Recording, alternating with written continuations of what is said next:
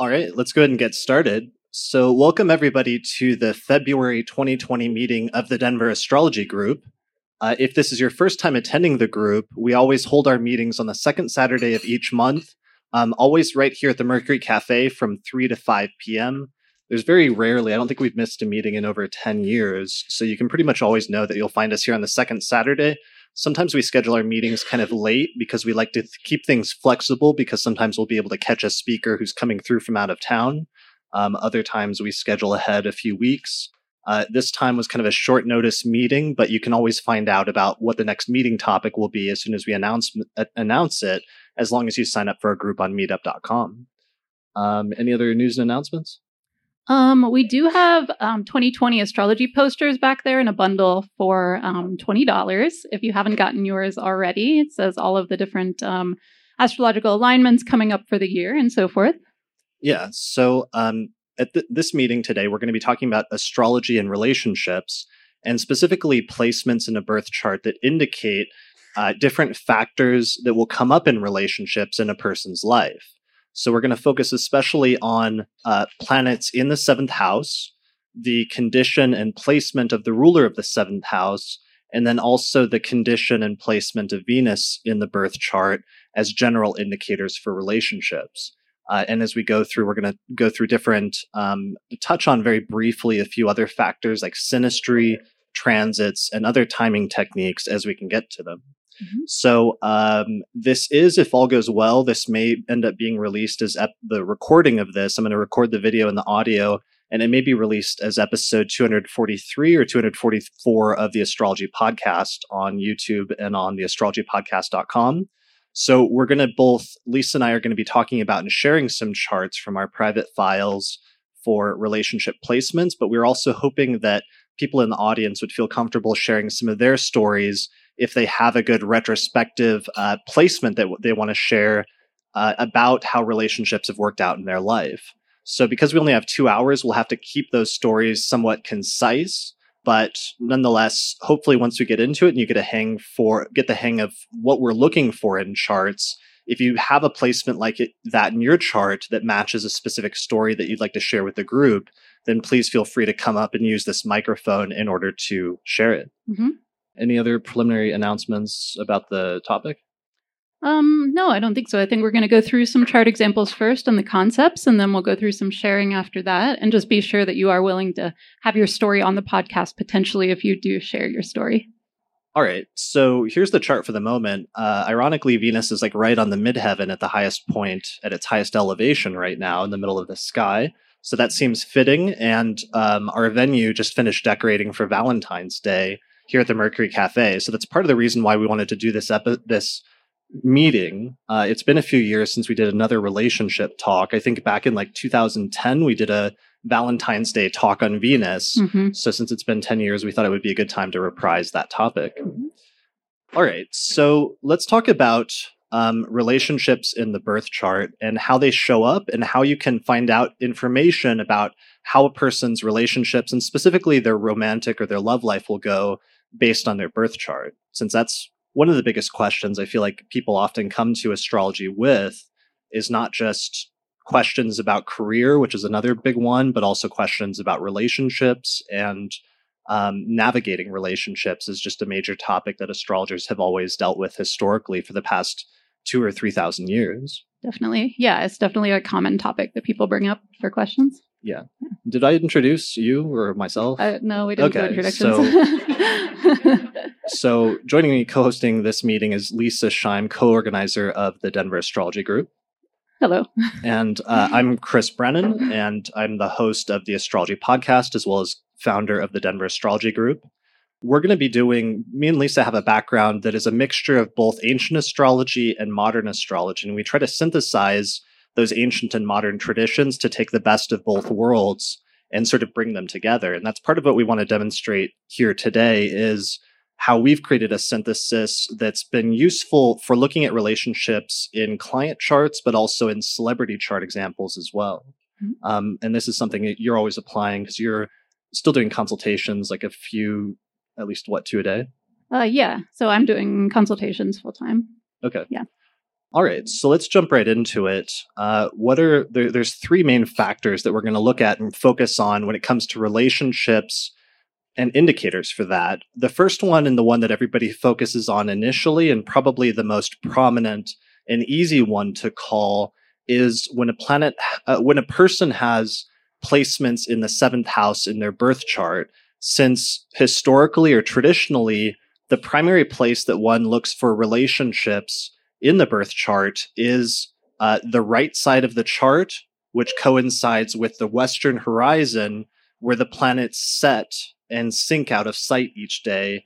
And there's a sort of merging of the sky and the earth. So the ascendant, which is the eastern horizon on the left side of the chart, and the first house represents the native, your sense of self, and the person who is born at that specific moment in time. And the first house is the house that's most closely connected with you in the birth chart, whereas the rest of the 12 houses tend to signify or tend to indicate other people in your life and not necessarily you directly, but instead those that are around you. Mm-hmm. So when we're looking at the seventh house tends to typify the type of people that you attract for relationships, the types of qualities that you tend to experience in relationships, and those sorts of things. And as we go, there's other things you can sometimes see with the seventh house as well. Yeah. So if the first house is the sense of self, the seventh house is the opposite of that, and it's the sense of other. So there's different ways to look at that depending on if you're coming from the modern or an ancient approach. So in the ancient approach, it tends to be more objectively describing the type of people that you will tend to run into or potentially even have long-term relationships with in your life. And in some instances, it may only be, you may have a specific placement in the seventh house that just speaks primarily to one important relationship that you'll have at some point in your life, for better or worse. And in some instances, that might be a positive placement that indicates some really positive relationship or event in relationships that might occur at some point in your life. And in other instances, it might be a more challenging placement that indicates something difficult that comes up in the sphere of relationships or when it comes to relating to other people in your life. And that's generally the more ancient approach. The modern approach tends to see the seventh house more as parts of a person's psyche that are somehow hidden or submerged, and sometimes where that which you don't identify in yourself is imported into your life through other people. So that sometimes it shows the types of people that you might tend to attract as recurring themes throughout your life. Mm-hmm. Yeah. And I think that early part is important in terms of not just concretely the type of people you attract, but that it's not, sometimes it can be focused more, a placement in the seventh house can be focused more on a particular relationship you have sometimes, and not necessarily like all the relationships throughout your entire life. Sometimes it'll be more focal. Right. So we want to, as we're going through some of our stories, keep an open mind to that there's different scenarios. There's one scenario where there's a specific placement that just indicates this one relationship that happens at some point in a person's life that's defining. Like, think of somebody who is well known, like a celebrity who had a particularly important relationship once in their life that ended up defining what they became known for, or ended up being the defining relationship of their life. Versus think of somebody else, or even somebody you know, who has had specific types of relationships that represent recurring themes where they keep having the same relationship over and over again. And it's not like a one-time thing, but instead it's like a variation of the same song or the same experience. Mm-hmm. And I think proportionally of those two approaches you were talking about earlier, the modern and traditional takes on the seventh house, I tend to lean more heavily on the traditional in terms of it representing the concrete partners that you have. I don't discount the other piece, that sometimes it can be about how you approach relationships or something about yourself that gets drawn out in relationships. But for the most part, I lean more on the first part. I don't know if that's where you lean. Yeah, I think it varies just depending on the person and depending on what placements. Like, for example, if somebody has the ruler of the ascendant, which represents the person's sense of self, but also their life direction and what they tend to focus on. If they have the ruler of the ascendant in the seventh house, then sometimes their sense of self is defined in terms of their relationships and the people that they get into relationships with. Mm-hmm. So sometimes that can be more of like a recurring thing. Yeah. Versus other instances where it's just a planet that's in the seventh, that's not the ruler of the ascendant. It can sometimes just be like a one-off type event. Right. Why don't we put some charts up in order to start like getting some concrete examples? Okay. So we threw together some different chart examples, and let's start with some of just like seventh house placements, or let's start with just some positive ones, because we're going to alternate between like some extremely positive ones and some extremely negative ones in order to give you guys the full spectrum. And that's one of the things maybe we should state right from the start in terms of like a warning that we're doing more of like a work session amongst astrologers. And while there's obviously a lot of people will be interested and focused on this more from the perspective of maybe like their own life or applying it directly to their own birth chart, we're speaking more as practitioners here and trying to understand all of the various manifestations that can take place when you're applying astrology as like a technical discipline.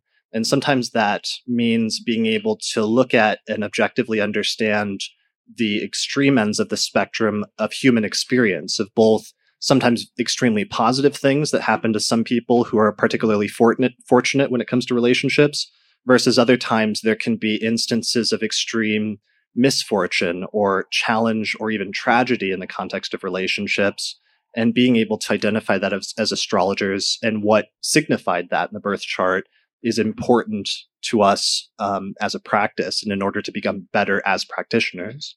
Yeah, definitely. And also sort of as a tag on to that, if there are placements in these charts that are similar to your own, don't worry too much if it is like a negative example, because while we're going over some of the main interpretive principles about these placements, it's certainly not going to be going over all of them. And so there will most likely still be differences between your chart and theirs. Yeah. And we're going to be picking out individual placements and focusing on them and not giving the entire delineation. And that's one of the things that you won't be able to do, is take any one of these examples and apply it directly into your chart, because it would be taken out of the context of your chart as a whole. And every placement needs to be interpreted in that complete context. Mm-hmm. All right, so let's start. This is one of my favorite examples. This is actually a client chart, and they gave me a release to use this as a chart example, but it was actually a couple that came in for a consultation at one point. And one of the things that I loved is they both had the same placements. They had different charts, and I think they were born like a year or two apart, but they both had the most positive planet in their birth chart in the seventh house of relationships. And they were both in their like 70s or 80s at this point, and they had been married for over 60 years. So they had a long and successful and healthy marriage. And part of the context is that, so interpretive rule number one, if you have a day chart, then the most positive planet in your chart, other factors aside, is Jupiter. Whereas if you were born at night with the sun anywhere in the bottom half of the chart below the horizon when it was still dark out, then the most positive planet in your chart was Venus. So in this chart, this person was born with a night chart. The sun is in the bottom half of the chart in the sixth house. So the most positive planet is Venus, and Venus is located in Cancer, and he was born with Capricorn rising. So using whole sign houses, where you just find what sign the ascendant is located in, and then that sign becomes the first house, the sign after that becomes the second house, and so on and so forth. Venus, because it's placed in Cancer, which is the seventh sign from the rising sign, is in the seventh house of relationships. So sometimes the delineations can be very simple like that, which is just simply if the most positive planet in the chart, based on that concept of day and night, which is known as the concept of sect, if the most positive planet is in the seventh house, then it may be good indication, other factors aside, that some of the most positive events that will happen in that person's life, especially subjectively positive, will happen in the sphere of relationships. For him, it was that he met the love of his life relatively early when he was like 18 or 19 years old, and they spent the rest of their lives together. Mm-hmm. And all other factors being equal, that is the context in which you often see very long marriages or long-term relationships that are happy, is that Venus in a night chart in inner ruling the seventh, or Jupiter in a day chart inner ruling the seventh. So here's his partner's chart. And she was also interestingly born with Capricorn rising. They both have roughly the same ascendant, basically, within a few degrees, late Capricorn. And her sun is in the 7th house, but because her ascendant degree is at 25 Capricorn, that means the descendant, which represents the horizon, is at 25 Cancer. So she was born about an hour or so after sunset. So this is firmly a night chart. And again, she has Venus at 22 Cancer in the 7th whole sign house. So similar placement, she has a night chart with the most positive planet in the chart in the 7th house of relationships. So we're already seeing some interesting things here where we found a couple of 2 people that were born in different places, but they ended up meeting up when they were like 18, 19, or 20 years old. They both had the same rising sign, and they both had the same Venus placement in a night chart in the 7th house. They found each other, and then they spent the rest of their lives together in a relatively happy and successful marriage. That's lovely. It's nice to start on such a good example. That's definitely the positive extreme. Yeah. Yeah. And we're gonna vary, so let's not get too comfortable. But this is the positive example. This is always one of my most favorite example charts for that reason. Mm-hmm. All right. So other placements of planets in the 7th house, sometimes something that can indicate that relationships is important. I already mentioned the ruler of the ascendant being in the 7th house, because in ancient astrology, the first house was called the helm, which is sort of like the helm of a ship, like a boat, or like the steering wheel of a ship. So the first house was called the helm, and the ruler of the ascendant, the planet that rules the zodiacal sign that is rising at the moment of birth, was referred to as the captain of the ship or the steersman of the ship. So whatever house it's placed in, it can sometimes send the native on a course towards those topics in the life and make those topics more prominent or more important in the person's life than they might be for somebody else or for anybody else that doesn't have that placement. So that's one thing that can show relationships are going to be more important in your life if you have the ruler of the ascendant in the 7th house. So an example of that is Carl Sagan, who has Taurus rising, and the ruler of the ascendant is Venus, because Venus rules Taurus, and Venus is placed in Scorpio in the 7th whole sign house of relationships. So his chart, though, is unique because he has one of the other indicators that can sometimes indicate that relationships are very important in the life, which is that he has a stellium of more than 3 planets in the 7th house. So it's not just the ruler of his ascendant, which is Venus, but also Jupiter, Mercury, and the Sun are also placed in his 7th house of relationships, thus indicating that relationships would be a major focus in his life. So he ended up having, he was married 3 different times, and the 3rd time ended up being important because it was somebody that he ended up working with very closely on projects later in his life, and they collaborated on things like the Cosmos series, which became very important or very prominent in the 1980s, where like over 1 billion people watched it or something like that. And then after he died prematurely of illness, his wife ended up carrying on some of his other projects from that point forward and continued to be a consultant for some of those subsequent things. Mm-hmm. Yeah, and I would say when there's a stellium in the 7th house, people are usually aware that partnership is important to them. I think sometimes when the ascendant ruler is in the 7th, some people are very conscious of that and some people aren't, because sometimes they already know, yes, partnership is an important topic to me, but just having the ascendant ruler directing your life towards that can also just mean that your life is being directed towards partnership, at least at some point in your life, in a way that will kind of not overshadow, that's not the right word, but in a way that will be very central to your life, at least during some portion of your life. And you may not actually be trying for that, but it still ends up that way. Yeah, and depending on the planet also, there can be different ways that the person behaves in relationships or how successful they are or what they actually bring to the relationship that can be characterized by the planet as well. Right. So, yeah, we don't have to go too far into that, but depending on the planet, like Venus, for example, in his chart could be, in a night chart, could be more of a positive influence that he's bringing to relationships and bringing to his partnerships. There might be other scenarios where, what if you're bringing something challenging or bringing sort of baggage to the relationship in other scenarios is a different sort of placement that sometimes comes up. Mm-hmm, for sure. And some of the placements, I don't know if we're going to get into some of these examples. Some of the placements you can look at in the 7th house can refer to either the illustration of the general significator of that planet. Like, what does Jupiter mean in the seventh? All other factors being equal, even without house rulerships. And we can also bring in what houses they rule as well. Yeah, and we'll get to house rulership Mm-hmm. In just a minute.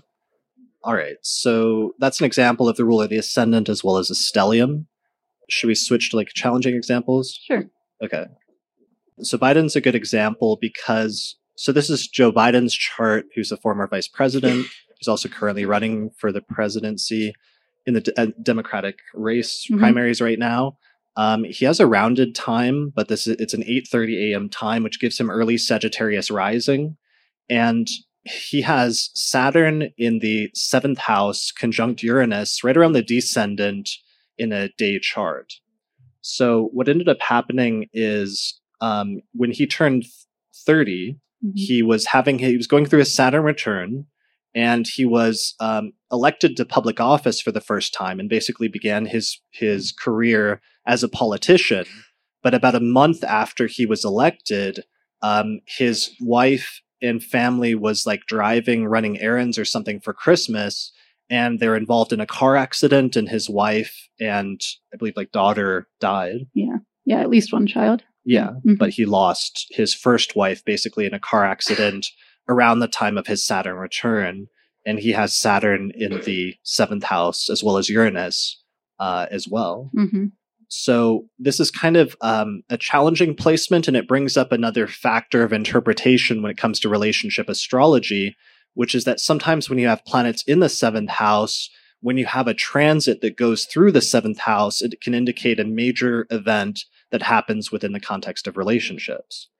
In this case, since it was an outer planet transit, it was a major event. Other times, if you just have a fast-moving transit of an inner planet like Mercury or Venus, it can sometimes just be a very quick, low-level event, but still notable within the context of relationships. But just the general idea that transits through the 7th indicate events and circumstances in your life with respect to relationships at different points. Right. Yeah, so with Uranus here in the 7th, it could indicate sudden events with regard to relationships or with regard to your partner.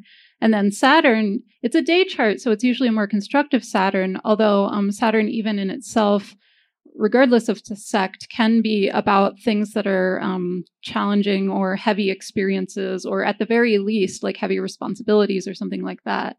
And so I don't think the Saturn-Uranus alone, although it does describe some of this, would have ended up in a car crash. I think to do that, we have to go to the ruler of the 7th house. So the ruler is going to be Mercury. Since Gemini is the 7th house, Mercury is placed in the 12th house, and it's kind of loosely conjunct Mars, and Mars is the more challenging planet in a day chart. So that in itself would already kind of bring more of the challenges than this, adding on to the Saturn in the 7th. But the fact that it's also in the 12th can sometimes be loss. And certainly if you have the more challenging planet between Mars and Saturn in the 12th, that can go that way with more confirmation. Yeah. Other times, I think you've had client chart examples that you mentioned of somebody that had the ruler of the 7th and the 12th, and they just met their partner within the context of a 12th house circumstance, right? Yes. Yeah. So, and I don't know if we'll have time to go into any of the rulers of the 7th in the houses, but sometimes it can be about where you meet people. It's not always just sometimes it can describe the person themselves, and sometimes it can be just about where you meet them, and not all the time. I have one where they met someone while bottoming out from addiction and literally dying in a rehab center, and the person they met was a nurse. And that's now their partner. So that's a 12th house kind of extreme ruler of the 7th and the 12th getting triggered. Right. I mean, what are other 12th house that are more neutral? 12th house can tend to be places of isolation, like hospitals, like ashrams. Yeah. I mean, I've known or had clients with a bunch of people who have the ruler of the 7th and the 12th, and their partners are just very reclusive for one reason or another. Sometimes just personality-wise reclusive. Sometimes because their partner has a health issue and so they have to stay home more. But either way, reclusive is often a word I use for the ruler of the 7th and the 12th. Yeah. I'm looking through to see if I have any other 7th house ones lined up. But I think in terms of just placements where we don't get into the ruler, that might be it. So we might go to, oh yeah, there was actually one other positive one. So Richard Nixon, like, regardless of what one thinks about his politics or what his place was in history in terms of stepping down from the presidency, one part of his life that actually went relatively well was his relationships. And again, looking at his chart, he has a night chart with the sun in the fifth house. So it's below the horizon. He was born at 9:35 at night.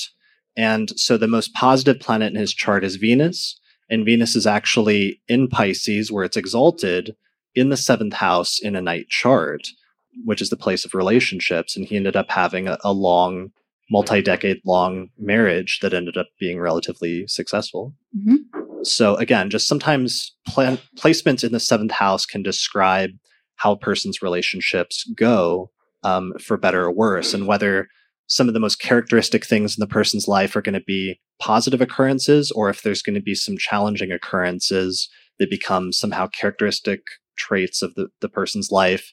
If you were to try to write a biography about that person's entire life and put it all in a single book or a single, even like paragraph, what things would stand out and what would you mention? Mm-hmm. All right. So, first things first, this might be a good point to see if we have any examples. Does anybody have a good example, especially in terms of an extreme like that, of a placement in your seventh house, especially your seventh whole sign house, that's really characterized something major, something notable in terms of your relationships at this point in your life? Anyone that you feel like sharing? Do you feel like sharing it? Okay. Yeah, that's okay. Okay, do you want to come up to the mic? And do you mind if I put your chart up really quick? No, that's fine. July 27th. Ancestral. EL. EL. July 27th? 75. 1975. What time? 9:41 a.m. Okay. Fort Collins, Colorado. All right. And is your ascendant 17 Virgo? Yes. Okay. So your rising sign is 17 Virgo, and you have Pisces on the seventh house, and the moon is in the seventh house in a day chart. Mm-hmm. Okay. So really simply, well, I'm married now, but my first love partner, I might tear up. I've actually been talking about this a lot lately, died when Uranus hit my moon. Okay. So when Uranus is going through Pisces and it conjoined your moon exactly at 23 Pisces, you lost your first marriage partner? No, my first love. Okay. I wasn't with him when it happened, but he was raised here, my good friend. It was one of the most pivotal, formative relationships of my life. So yeah, it's just kind of colored everything for me. Sure. And it's been a lot to reconcile, even to the point where I recently did an interview on grief about it. Just how do you reconcile losing somebody when you're not with them, but yet they're truly the most formative person to being in relationships, and all of that's really having that relationship with this person that was so positive has infused every other relationship in my life. Sure. Do you mind if I ask how it happened or what happened? Yeah, he was tragically killed in China in 2009 with 3 other men. Okay. In a climbing accident. Okay, so it's just a freak, unexpected thing? Yeah, it was unexpected, but there's some speculation that they were just going to retrieve their equipment. They were actually trying to get off the mountain, and in the process, they were killed by a major avalanche. And only 2 of the 3 men were found. Well, that's really vulnerable to share with all of you guys. Mm-hmm. But I think the other thing that's really interesting about it is it's played into me becoming a psychotherapist and also given me a lot of leverage in the work that I do. Like, it's just really helped me understand what grief really looks like and be able to be a really great ally for people in that process. Sure. So it's colored my life in multiple ways. Yeah. Mm-hmm. Probably made you more empathetic to people in similar circumstances. Yeah. Okay. Yeah. And Uranus was like right around late Pisces in 2009. I think so, yeah. Yeah, I actually went to the time frame because they're not exactly sure of the exact day they died. It was either anywhere between May 25th to June 6th, 2009, because it took us several weeks to know that their bodies were missing or their people were missing. And Ray and I were actually together when that happened. So it's kind of cool that she's here today. Okay.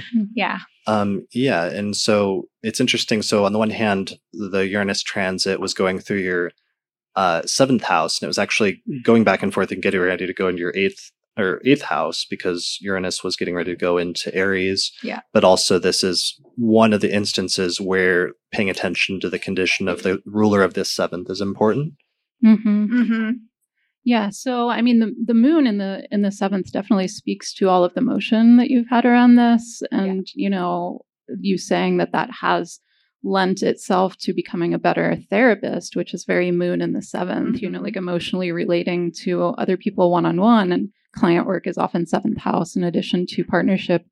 The ruler of your 7th is that Jupiter in the 8th house, and it's not the case for everyone that has the ruler of the 7th and the 8th that their partner will, die well before them. But mortality is one among several 8th house topics. So it is something that does come up for some people.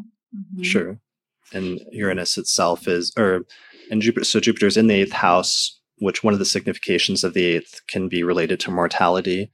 And it's opposite to Uranus natally, which can sometimes be something unexpected. And then it's also closely squaring Saturn at 24. Cancer is squaring Jupiter. Right. So the ruler, but then at the same time, it's a day chart. So Jupiter is also the most positive planet in the chart. So it's also indicating or promising something positive in terms of coming out of that placement at the same time instead of just being purely negative. Right. And that's actually kind of interesting as well with regard to what you were saying about you growing as a therapist through that, because 8th house placements can sometimes, for some people, be about helping others through crisis. So, yeah, that's interesting.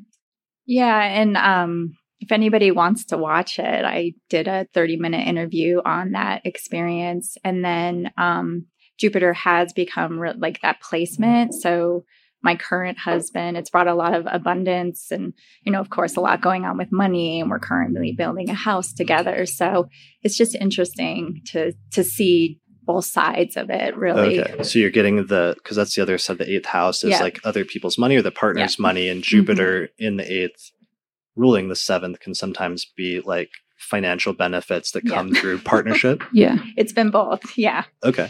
Yeah. Cool. That's interesting. Yeah. Thank you for sharing. And that's such a good example of how it can work out differently at different times in your life too. Right. Yeah. And you can sometimes get the challenging things coming up, but otherwise also the positive things. But that Uranus transit, of course, Uranus takes 84 years to go around the zodiac. So that was basically a once in a lifetime transit, having it conjoin your moon at that time. Right. Yeah. Thanks for sharing. Thank you. Absolutely. All right. Did you have one that you wanted to share, or was there another person that wanted to share a 7th house placement? A transit? Yeah, as long as you're pretty certain about the dates. Yeah. Okay. What if you want to come up to the mic? What's your first name? Michael. Michael. And what's your birth date? January 13th, 1985. 2:32 p.m. And it's Killeen, Killeen, Texas. All right. Is your ascendant 9 Gemini? Right. Okay. And then I don't know if you want to do a bi-wheel, but sure. What is the target date? July 1st of 2010. What time? Or it would just be noon. Yeah, fine. That's fine. Okay. So inside wheel is your natal chart. Outside wheel is the transits for July 1st, 2010. So the way I read this was Mars was aspecting a square with Uranus in the 7th. Okay. And I abruptly ended a long-term relationship and moved across the country. Okay. All at the same time. Yeah. Yeah, that can definitely happen that's one of the things about transits that go through angles is they tend to hit all of those angles at the same time. So in your instance, it would be Mars transiting through your fourth house of the home and living situation, Right. but then squaring both your ascendant-descendant axis as well as that Uranus placement in the seventh house at the same time. Right. Mhm. Was it like a thought out thing, or No. was it an abrupt? It was like super abrupt. Okay. Yeah. Yeah. Yeah. So Mhm. abrupt, unexpected, or common like Uranus traits. Mhm. Yeah. And it was kind of negative too, because like Okay. I regretted the move after it happened. Hmm. So Mars being the more malefic, Mhm. Yeah. In a So day chart. You're born at the day chart. and So then with the square as well, right? So a square can be a more challenging aspect. And then it was also opposing your Mars-Venus conjunction, which is in Pisces in the 10th house around the same time. right. Mm-hmm. Yeah, that's a lot of triggers at once. Yeah. Since you have them close in degree. Yeah. Right. Yeah, that's a good example, though. Yeah. Mm-hmm. Mm-hmm. Right. Cool. Thank you. Yeah. Thanks Yeah, for thank sharing. you. All right. Let's set up a few more of the example charts just for the ruler of the seventh house, as well as Venus as a general significator. Let's see. So, let's see. Not completely depressing ones. Aretha's is kind of interesting. No, too. Okay. Well, if you were looking for not depressing. One of my favorite ones was a singular example, because this is actually originally, this is Steven Spielberg's timed birth chart, and this is originally posed to me as like a challenge by another astrologer who said that the doctrine of sect, the difference between day and night charts, didn't work, because he said that this is the birth chart of Steven Spielberg. He has a night chart. He was born at just after 6 p.m. with the sun in Sagittarius in the sixth whole sign house, a good 14 degrees below the horizon. So it's firmly a night chart. And he has Saturn in the second whole sign house of money and finances. And of course, as one of the most successful directors in Hollywood, he's also very rich. So the challenge that was posed to me at the time was, why does this super rich millionaire have Saturn in the second house? That obviously doesn't make sense. And I had never looked at his chart before, so I pulled it up and I said, well, what houses does Saturn rule? And is that in any way connected with an event that has happened in his life at some specific point in time? And what I found very quickly is that Saturn is in the second house in a night chart, so it's supposed to be his most difficult placement, but Saturn is the ruler of the seventh house of relationships and the eighth house of shared resources, and it's placed in the second house of his personal finances. And what happened is at one point in the 1980s, that placement was activated, I believe, through annual perfections. It was like he was in a seventh house perfection year or something like that, and I can explain that later. But basically, his seventh house was activated, and he went through a very highly publicized, at the time, divorce, where him and his wife split up, and they'd been married for a while at that point. And what was interesting about that case at the time in the 1980s is they had a prenuptial agreement when they were married in California, but it was like written on a napkin or something like that. And the judge looked at it and he said, what is this? Like, this isn't valid. And he rejected the prenuptial agreement, which then made it so that his wife was then given half of his fortune at the time. And at the time, it ended up being the most costly celebrity divorce in history at that point in like the late 1980s, which is something that, at least for him subjectively, he was not very happy about and viewed as a negative event that occurred at some point in his life when that Saturn placement was activated in his second house, with it ruling the seventh house and the eighth house. So that's one of those instances, like we were talking about earlier, where while it's true that some of these placements can indicate persistent or recurring themes in relationships in a person's life, or even something that'll come up several times, there can be other placements that don't come up persistently, but instead may indicate like a one-time major event that happens at some point in the person's life that can come to characterize it in some significant way. Or if somebody wrote a biography about his life and his relationships in particular, they would have like a section on this divorce and the circumstances that happened when they went through it. Mm-hmm. And so that's really good to know that some of the things can be episodic, that they're not throughout your entire life typifying your relationships, particularly if you have challenges with regard to your relationships. I knew someone else who had Mars ruling the 7th in the 12th conjunct Pluto in a day chart. And so you have the most challenging planet in a day chart ruling the 7th house of partnership and placed in the 12th house. And she had a very abusive relationship for some time, but then later on in her life, she was happily remarried and it was not abusive. And some of that showed in the timing. So it's important to know if there are challenging placements that it won't always be equally so throughout the entire life necessarily. Right.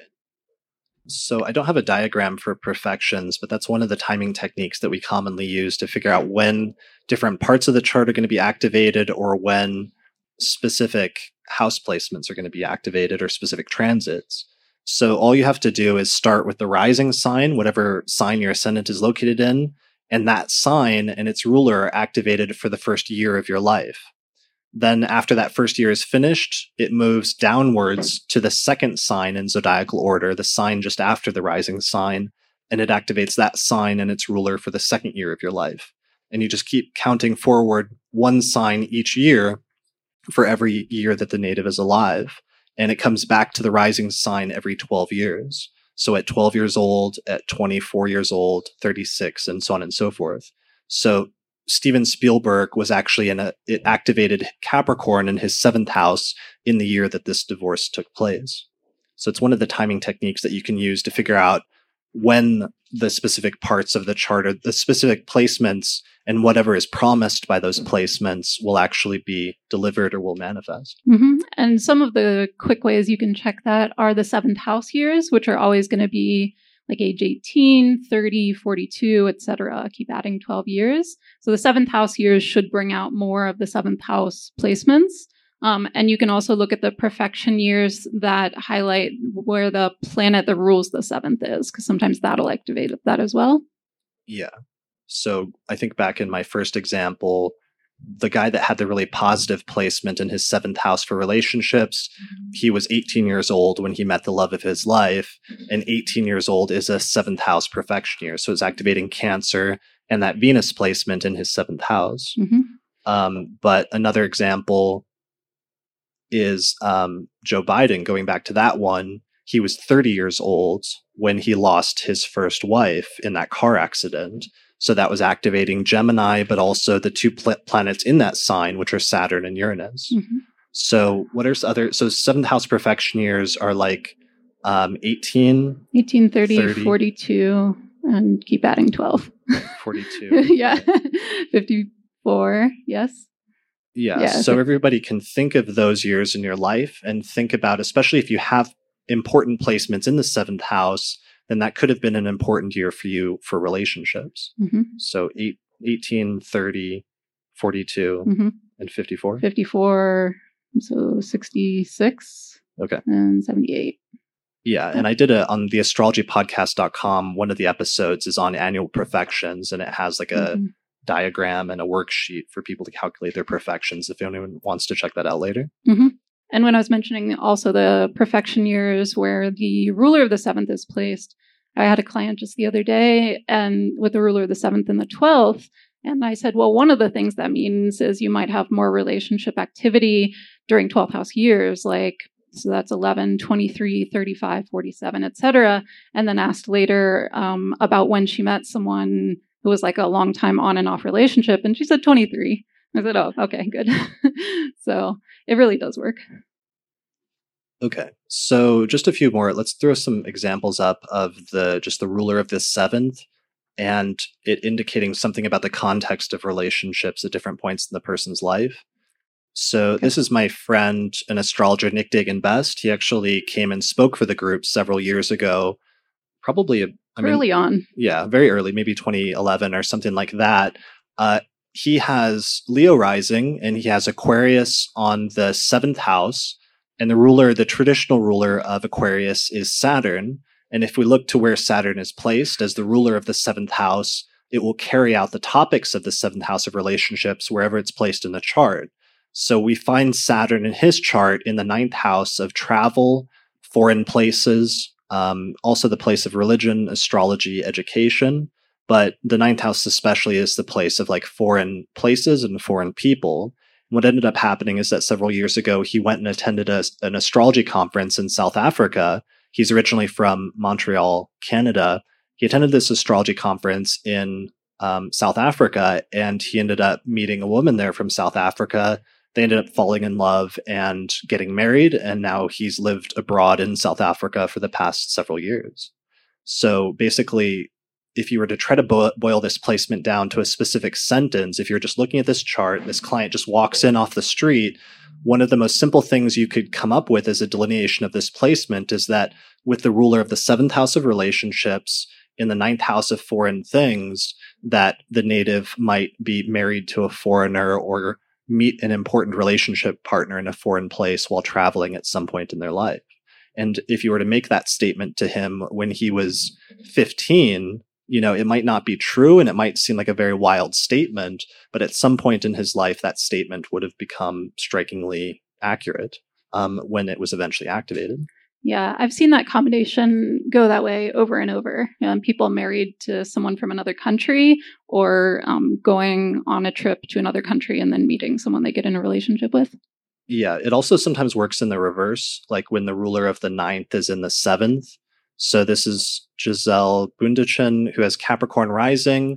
She has Virgo on the ninth whole sign house of foreign places and foreign travel.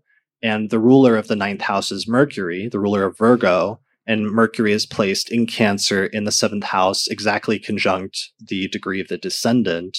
And she's originally from Brazil, and she became a supermodel, and she ended up marrying like an American quarterback. So the delineation is that she ended up marrying somebody that was from a foreign country from where she grew up, with the ruler of the ninth house of foreign places and foreign people in the seventh house of relationships. Mm-hmm. Yeah. All right. So is that clear? Are people like understanding the general point in terms of looking at the ruler of the seventh house and where it's placed, and that sometimes indicating something important about the context of relationships or where they might meet an important relationship partner at some point in their life? Let me see if I have. Did we have other examples like that we meant to share? I had Emmanuel Macron. Okay. If it's good for this, it's good for a couple things. Okay. So go ahead. Yeah, so Emmanuel Macron is the head of France right now, and he's kind of famously known for being married to someone who's about 25 years older than him, who was his French teacher in high school. And so it's kind of a unique circumstance, right? So that made me laugh when I looked at his chart, because he has Jupiter in Cancer in the seventh house of partnership. And one of the houses that Jupiter is ruling is the third house. And the third house is the house of education that's not higher education. So before that. So while that could have meant a classmate, it happened to mean his teacher. But what actually made me laugh some more is, looking at the ruler of the seventh, it's the moon exalted in Taurus in the fifth house. And the ruler of the seventh and the fifth isn't always super specific. Sometimes it is and sometimes it isn't. But I was reading an article that said that she actually also taught a drama class on the side, and he took her drama class, and they were like co-writing a play together, and that's how they fell in love. And that's the fifth house. It's like creative pursuits, and arts often goes in the fifth house. So anyway, both of those placements, both the ruler of the third in the seventh and the ruler of the seventh in the fifth, fit very well the circumstances of how he met her. And the other thing that's really interesting about this one is the moon is, you would normally not think that would necessarily last. He has the ruler of the seventh, the moon, exactly opposed Uranus. And that's often about exciting things that are unconventional relationships, but maybe fleeting. But what struck me is the moon is exalted in Taurus, and it's the most stable moon that you can have in Taurus. So even though it's opposed Uranus, in this case, they've been married for quite a while at this point. It just typified a very unconventional relationship with a major age difference, but that has stayed steady so far. So I thought those several things about this chart with regard to relationships really stuck out. Yeah, so pay attention to when you have a placement in the seventh house, pay attention to what houses that planet rules, because it will sometimes import the topics of those houses into the context of relationships. Mm-hmm. And if you look at her, actually, go back to his just for a second. It's wide by degree, but he does have a Venus-Saturn square by sign as well, which can sometimes also indicate age differences in relationships. And I'm only pointing that out, even though it's quite wide by degree, because if you go to hers, she actually has that really tightly. What is her name again? Brigitte Macron. It's up further, about number 14. Yeah.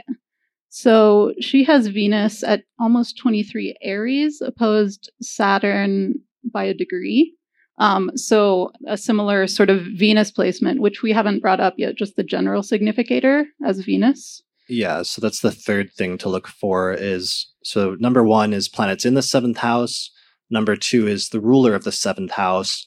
But the third thing is just Venus as the general significator for love and relationships in a person's life in general. And sometimes it's placement in the chart, it's conditioned by zodiacal sign, and especially its aspects, especially close aspects with other planets in the chart, will typify something about the general theme of love and relationships in their life and the types of relationships that they'll tend to gravitate towards. Mm-hmm. Yeah, so she has a tight Venus-Saturn opposition, and Venus-Saturn can be age differences. And then if you look at the ruler of her 7th house, it's Jupiter in the 9th conjoined the midheaven. And that's kind of interesting to me as well, because, they met when he was not the head of France. He was 15 years old. And so that's another good example of how some of those placements can be really important in describing a partner or a partnership at some point in your life, but it's not necessarily obvious throughout your entire life. But now she's married to the head of France. Yeah. Yeah. So this is a good example where Venus, Saturn, hard aspects, especially like a conjunction, square, or opposition, are very commonly typified by, or one of the classical ones that's been true for most of the tradition is like age disparities, that sometimes when a person has Saturn prominently connected with the relationship sectors in the chart, which can be the 7th house or the ruler of the 7th, but especially Venus-Saturn aspects, that age disparities or some sort of major disparity can occur or be present in the person's relationships. Yeah, and it can go either way. It could be much younger or much older. Right. So typically like a person that either tends to date people that are much older than them, or a person that tends to date people that are much younger than them, is pretty common of Saturn-Venus aspects. In some of the older, like traditional texts, they also talk about like class disparities and other things like that, or having a partner that has some sort of issue or disability as a potential delineation comes up in a lot of the traditional texts. Mm-hmm. But definitely age disparities is a very common one for modern delineations. Yeah. Okay. Do we have other chart examples of just general Venus? Yeah. Elizabeth Taylor is a great general Venus one. All right. So Elizabeth Taylor has Venus in Aries, and it's tightly conjunct Uranus. And I thought that was a really interesting one because she was married 8 times. And that would be notable in itself, right? That's a lot of marriages. But in addition to that, at least several of them were people she met and started dating before she was, basically while she was still married to the previous person. So Venus in Aries can be a little bit more impulsive. That's where you're paying attention to the sign. And then the Venus-Uranus combination obviously can be sort of prone to want novelty in their relationships. Yeah. Sure. So it can be an unconventional relationship. It can just be like the on and off kind of thing where you're suddenly excited and then suddenly done. Yeah. So anytime there's a very close, especially Venus-Uranus aspect in the chart, especially hard aspects, it can be things like that, like relationships that start off very suddenly or very rapidly, but also relationships that cool down or end very rapidly or unexpectedly. What else? Relationships that are eccentric or unique, or where the person is attracted to a relationship partner that has some sort of eccentricity or something highly unique about them from like a societal standpoint. Yeah. What else? I mean, sometimes it can go the way of the Venus-Saturn in terms of age differences, but it's usually like lots of different differences. It's not specific to age, only in that that's one way a relationship can be unconventional.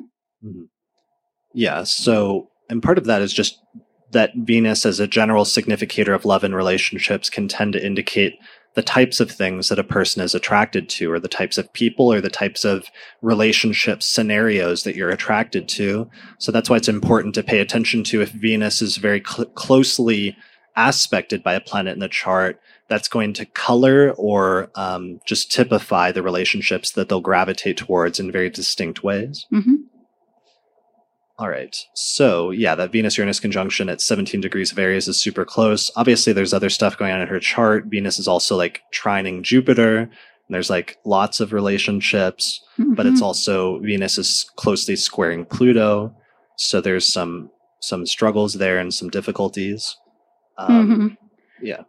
Yeah, and then if you extend it to the 7th house ruler, that's Mercury in Pisces in the 4th house, and it's opposed pretty closely by that Neptune. So, and many of her husbands, although not all of them, were also movie stars, which is not terribly unique if you're also a movie star, because that's how you tend to meet people. But I could see that kind of starry-eyed kind of, glamour coming over the next person she met, even though she was already married, which is the Neptune. Sure. So any other statements? So we talked about Venus-Saturn. We've talked about Venus-Uranus, Venus-Neptune. Even though it's not connected with Venus, it's connected with the ruler of the 7th. Maybe some significations for that. Venus-Neptune? Yeah, idealistic love, I would say. And oftentimes seeing the best in people, but needing to get your feet on the ground, or needing to remind yourself to get your feet on the ground more than average in order to see the grounded reality of what's really there, either with the connection with the person or with the person themselves. Right. That's the most ideal scenario, but more commonly just that's the advice. That's the advice sector, but the reality is more frequently, if you were that person's friend, they're coming to you and saying they literally just met the love of their life at the train station and they're pretty sure they're going to be together for the rest of their life. And this is the one, but this is the 5th or 10th time that they've done that just in the past month or something. Yeah. Venus Neptune can fall in love easily or fall in the illusion of love easily. It's very romantic. Yeah, but sometimes it's not realistic and they can tend to see more of an illusion or more of the ideal scenario of the partner that they're looking at through sort of rose-colored glasses rather than what's actually in front of them, or in sometimes overlooking the cracks and the shortcomings or the ways in which that relationship is not ideal. Right. But then eventually, oftentimes what will happen is at some point, the reality will start to seep through in the relationship. And sometimes it can be a switch that happens suddenly where the person can go from over idealizing the relationship or the relationship partner to the opposite and just focusing entirely on their sense of disillusionment and the person being all of these negative things that suddenly they realize. And then sometimes it can become skewed in the opposite direction of only seeing the negative things, so that they can sometimes just flip and then go out of the relationship feeling the other way. Yeah, exactly. Neptune can just struggle to keep proper perspective. And so with Venus-Neptune conjunctions or hard aspects in general, it can be either illusion or disillusionment, but not necessarily the middle ground of seeing exactly who the person is very clearly. And all of these combinations can also be extended. Then we're talking about the natal chart or natal placement combinations, but those can be extended to transits to some degree if you have those transits to your natal Venus at some point. Yeah. If transiting Venus transiting Neptune is going over your natal Venus, especially through a hard aspect, it'll come out very strongly. Or if Neptune is going through your 7th house, especially if it's conjoining a planet in the 7th house or conjoining the degree of the descendant, or even if transiting Neptune is making a hard aspect to the ruler of your 7th house, then some of those themes can become present in your life, even if you don't have a natal predisposition or tendency towards that. Everybody has that experience at some point in their life, and it can be when you have a heavy Neptune transit like that. Yeah, exactly. Yeah, so not seeing something until later on, even if it was maybe right in front of you. Right. Yeah. All right. So the last one we didn't cover is like Pluto in connection with relationships. Venus, Pluto. Yeah, like Venus, Pluto, or to some extent Venus in connection with the ruler of the 7th or in the 7th. Mm-hmm. Yeah, I mean, Venus, Pluto is known for intensity in relationships. That's a really generic statement that can often be true, and that I'm saying it generically because it can be positive intensity or less than positive intensity, so sometimes they can be like very intense, highly sexual relationships, for instance, where you're just like super drawn to each other and obsessed with each other. But then it can also be the negative side of Pluto, such as, what are like Venus, Pluto, like intense jealousy, intense, what else? Like obsession. Yeah, obsession can kind of feel positive or negative, I guess. I mean, it could be positive in the sense of like your undying love and like focus and devotion to a person. But if you're like on the receiving end of that and you're not feeling that intense, it can be like the stalker type scenario where somebody intensely is attached to somebody and it's not reciprocated, for example. Yeah, definitely. Betrayal can also be like a Venus-Pluto thing, like dealing with either like worrying about being betrayed or being actually betrayed. So, and not to emphasize all the negative things, because the positive things is that intensity, when properly channeled, can be, somebody that's willing to go to great lengths for love or for relationships beyond the normal boundaries that anyone else would ever go. And that can certainly, when channeled properly, be like a positive thing or a positive trait. Yeah, for sure. Yeah. All right. So those are most of I did a podcast episode with Kay Taylor titled Outer Planets and Relationships, and that was a really good treatment of the outer planets when connected with some of these things, if people want to listen more about that. Mm-hmm. What are some of the examples that we wanted to, or should we take some charts? I think just some of the other topics that we wanted to mention at some point are some of the timing things. We did mention perfections and transits. Zodiacal releasing from the lot of Eros is also something that we use for timing with relationships. And I find that it's super important. We're not going to be able to really get into the details of it today, but I find it very important in terms of almost being an extension of the birth chart in terms of how much it determines whether there's opportunities or not opportunities for some of those natal placements to manifest with regard to relationships. And so I just see that a lot with client charts in terms of the windows of time within which they either meet people or don't meet people, basically. Sure. So there's just other techniques like zodiac releasing that instead of focusing on narrow spans of time, it breaks the entire life up into chapters and subsections as if the life was a book, and you could identify the different chapter breaks and some of the more active chapters and some of the chapters where there's not as much going on. And that techniques like that can sometimes be useful for setting a much broader context for understanding where in the overall chronology of a person's life a person is for relationships, which is just useful if you're trying to see things from a bird's eye view, as opposed to transits, which tend to be narrowed down to more narrow or specific frames of time. Mm-hmm. And we did a whole podcast on that as well. Yeah, on zodiac releasing. On zodiac releasing. So it's not specific to relationships in that one, but you can apply it to relationships. Okay. Yeah. Does anybody have like a good example or story of any of the placements that we've been talking about with like a close Venus aspect in your chart that's connected with Saturn, Uranus, Neptune, or Pluto, and a story that's like stood out in your life? You have one? All right. Come up to the mic. Let's put your chart up. What's your first name? And your birth date? December 15th, 1979 at 11:30 a.m. in Denver. So I have a little bit of everything. Okay, so you have Pisces rising and Mars and Jupiter and Saturn in the North Node and Virgo in the 7th house. Just a few, yeah. Right. I also have the Venus square Pluto in the 11th and the 8th.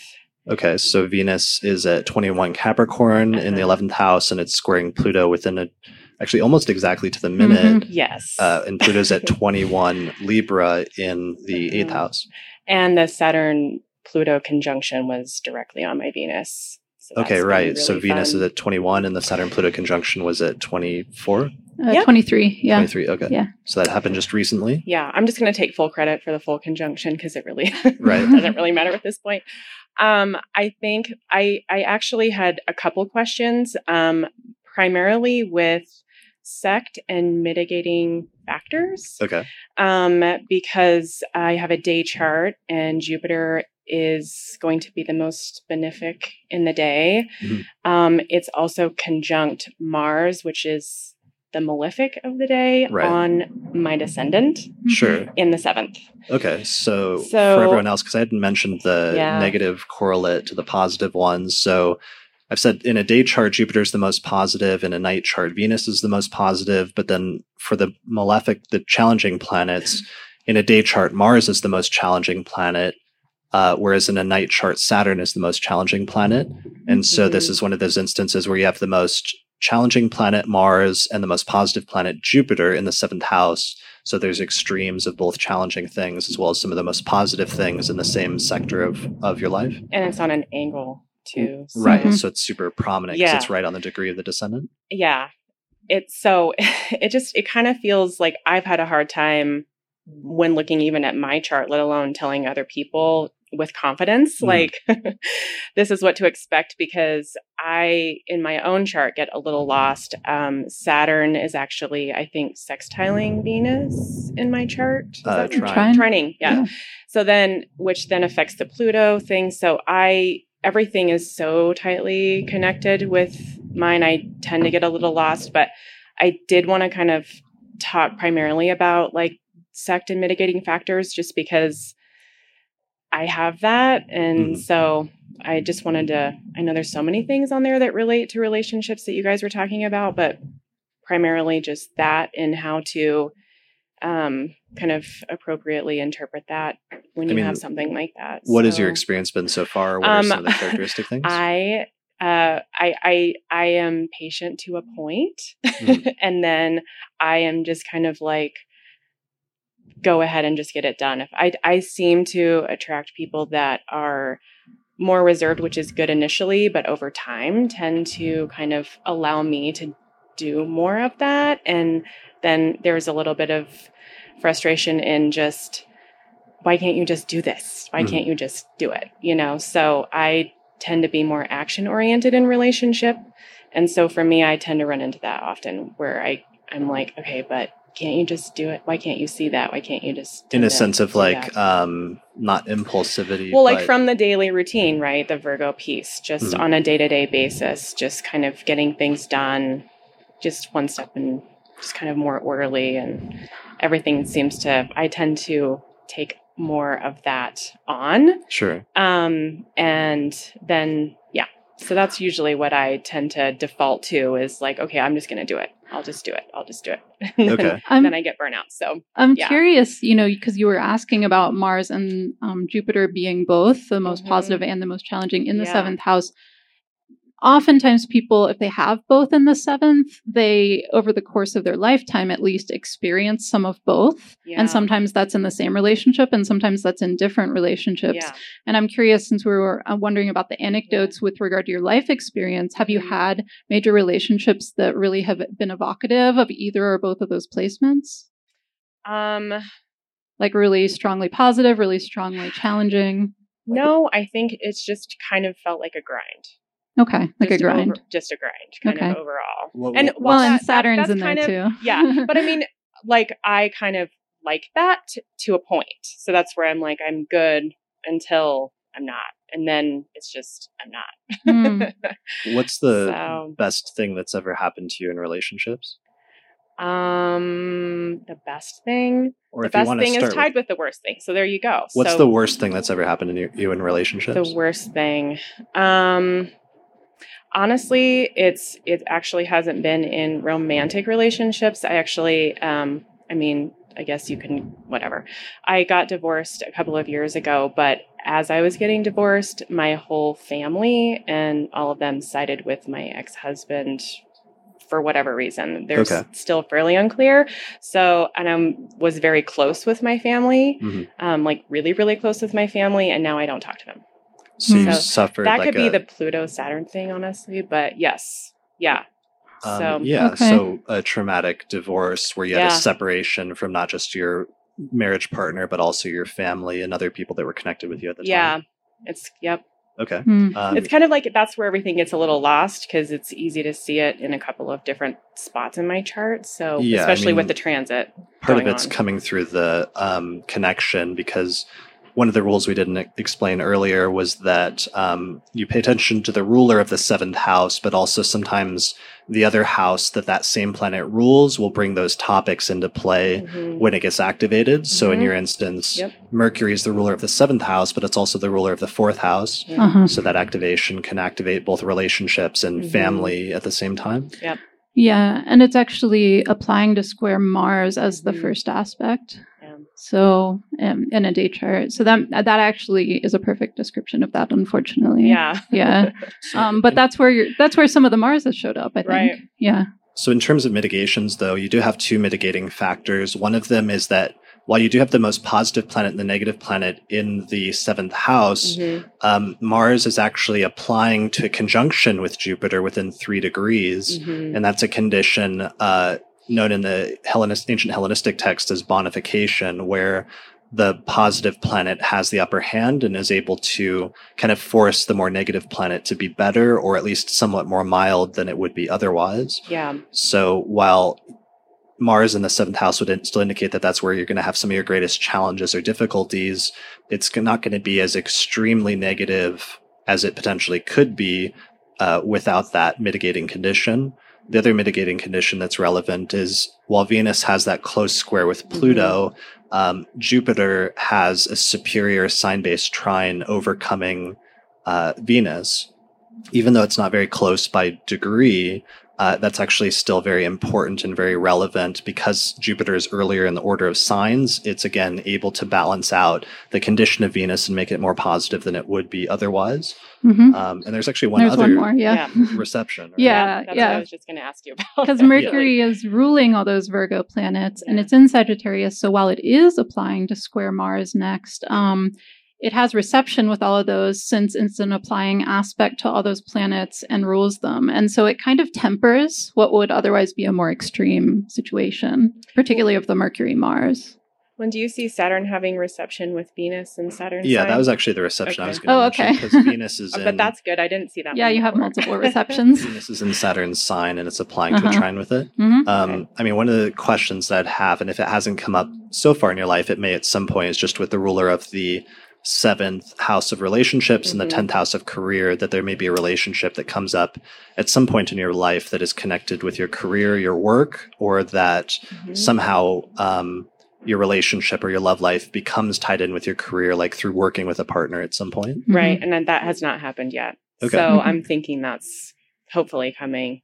Hoping that the Saturn-Pluto conjunction on all of this, basically triggering everything, is kind of clearing the way for a serious reboot.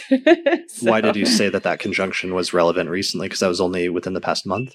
Well, I've felt that just kind of coming with Saturn transiting Sag, leading up to it. It's kind of been like a slow buildup.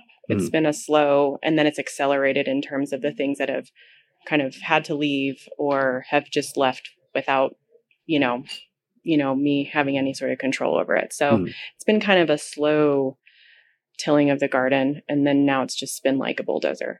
Okay. So I think it's been leading up to it. So now that it's happened, I'm hopefully on the other side of it. I know Saturn's going to come back and revisit, but I think the worst is over. I think. I haven't met anyone at work or anything like that. So when was the divorce? 2017. It was final July 17th of 2017. 2017. So that would have been Saturn square Saturn in the 7th. Yeah, Saturn in Sagittarius square Saturn in Virgo. Yep. Okay. So, and that was probably the end of like a process. It was actually a fast one. Okay. Yeah, pretty quick. Interesting. That was the least painful part of it. So, yeah. Okay. You have a really complex, I know, interconnected thing. That's why I'm like, this is so the one I need to go to today. But yeah, I just had a hard time primarily with the Mars Jupiter conjunction on my descendant in the 7th. So thank you. Mm-hmm. Yeah. Thank you. Just some of the most positive things and some of the more challenging things would come up in the spheres of relationships, but that's also one of the most important areas of your life because the ruler of the ascendant, the ruler of the 10th is located in that house. So, and I think you did a podcast on that recently where you kind of have to take the good with the bad within the last year. Right. So that was helpful, but I was like, how does this relate to me? So thank you. Yeah. Thanks for sharing that. All right. Does anyone else have any other good retrospective examples? You have a good story you want to share? Or? I just have very quick placement and a story. Okay. It's my whole life. Sure. What's your first name? Lynette. Lynett. What's your birth date? February 7th, 1982. What time? 8:12 p.m. Albuquerque, New Mexico. ALBU. Yeah, sorry. It's a hard one. What? How do you spell it again? ALBUQU. UQ. Okay. Yeah. UER. Wait. UE. ALBUQU. Yes. ER. QUE. QU. I'm also really bad at spelling. ER. QUE. Wait. Q. What are we missing? Is it Albu. ALB. Okay. QUER. QUE. Yes. QUE. Okay. Yeah. New Mexico. I think there's an extra U in there, but it looks like you found it. I think it works. Yeah. Solidify may have cool. built in. Yeah, there you go. All right. 21 Virgo rising. Yes. Okay. So my Venus is square Saturn / Pluto. I also with the Saturn-Pluto conjunction, it's over my south node. Basically the only relationship I've had since I was 22 years old was with someone who was 22 years older than me. Okay. And we basically we're still in the process, but we just started separating right around the 12th when it was exact. The 12th of last month. Of January. Yeah. That was actually the day of the conjunction. Yeah. That's really great example. So it's so great. We're sorry. It's sorry. Amicable. It's astrologer good. But it's it's actually the age difference that has led to the separation. So. Oh, interesting. Yeah. Because that is a Venus Saturn thing we were discussing earlier. So that initially that was something that was present or that's always been present in your relationship, but then eventually it became an issue or a point of strain between you? Yeah. Okay. And we also, you were talking about the Pluto, and I'm not sure how strong this is, but we've obviously been together a really long time, and we were in long distance for 3.5 years of that as well across the course of the relationship. So okay, it was interesting too. Yeah, and so just if anybody's listening to the recording of this, so your Venus is at 23 Capricorn, and it's square Saturn at 22 Libra, and Pluto at 26 Libra. And the recent Saturn-Pluto conjunction was at 23 Capricorn. So it was right on top of that. And that was when, just a month ago, you guys decided to split up? It'd been in the works, actually, for 3 years. Okay. The main thing is that I want to have a baby, and he's older and different life stages. So we started talking about it. It's been very slow. But as of a month ago, it was kind of the deciding, thing. That's actually perfect also because Venus is in the 5th house, which is the place of children. And Saturn is ruling the 5th house. Saturn's ruling, but it's not just that. It's also that whole transit. This is a good demonstration of sign-based transits, how they start as soon as the planet goes into the sign, but then they usually culminate at the exact hit. So Saturn moved into Capricorn back in December of 2017. So that was about 2-3 years ago now. Mm-hmm. Saturn moved into Capricorn, and sort of some of those issues probably started to come up and continued to grow more intense the closer and closer the transit gets to the exact conjunction with Venus, until it finally hits it there at 23. And then that's when the sort of culmination of the events. Yeah. Cool. Thank you for sharing that. That's a really good Thank example. you for the example. Thank you. Yeah. All right. So where are we at right now? We've got about 30 minutes left. Yeah, a little more. I'm trying to think of any of the pieces we haven't talked about. I mean, we could go into all of the different house connections. I don't know if you want to or not, in terms of how that can show up. In terms of just delineating all 12 houses? Yeah. Maybe. That might take up a lot of time, though. Yeah. You can do it quickly. But I don't know if there was anything else that you wanted to bring in conceptually besides that. Conceptually, so relationship stuff, because we wanted to cover basically a little bit of everything today. So we've covered placements in the 7th, ruler of the 7th, Venus is a general significator, transits, so transits through the 7th house, transits to Venus, transits to the ruler of the 7th house. We talked very briefly about zodiac releasing. We talked briefly about perfections, activating the 7th house especially.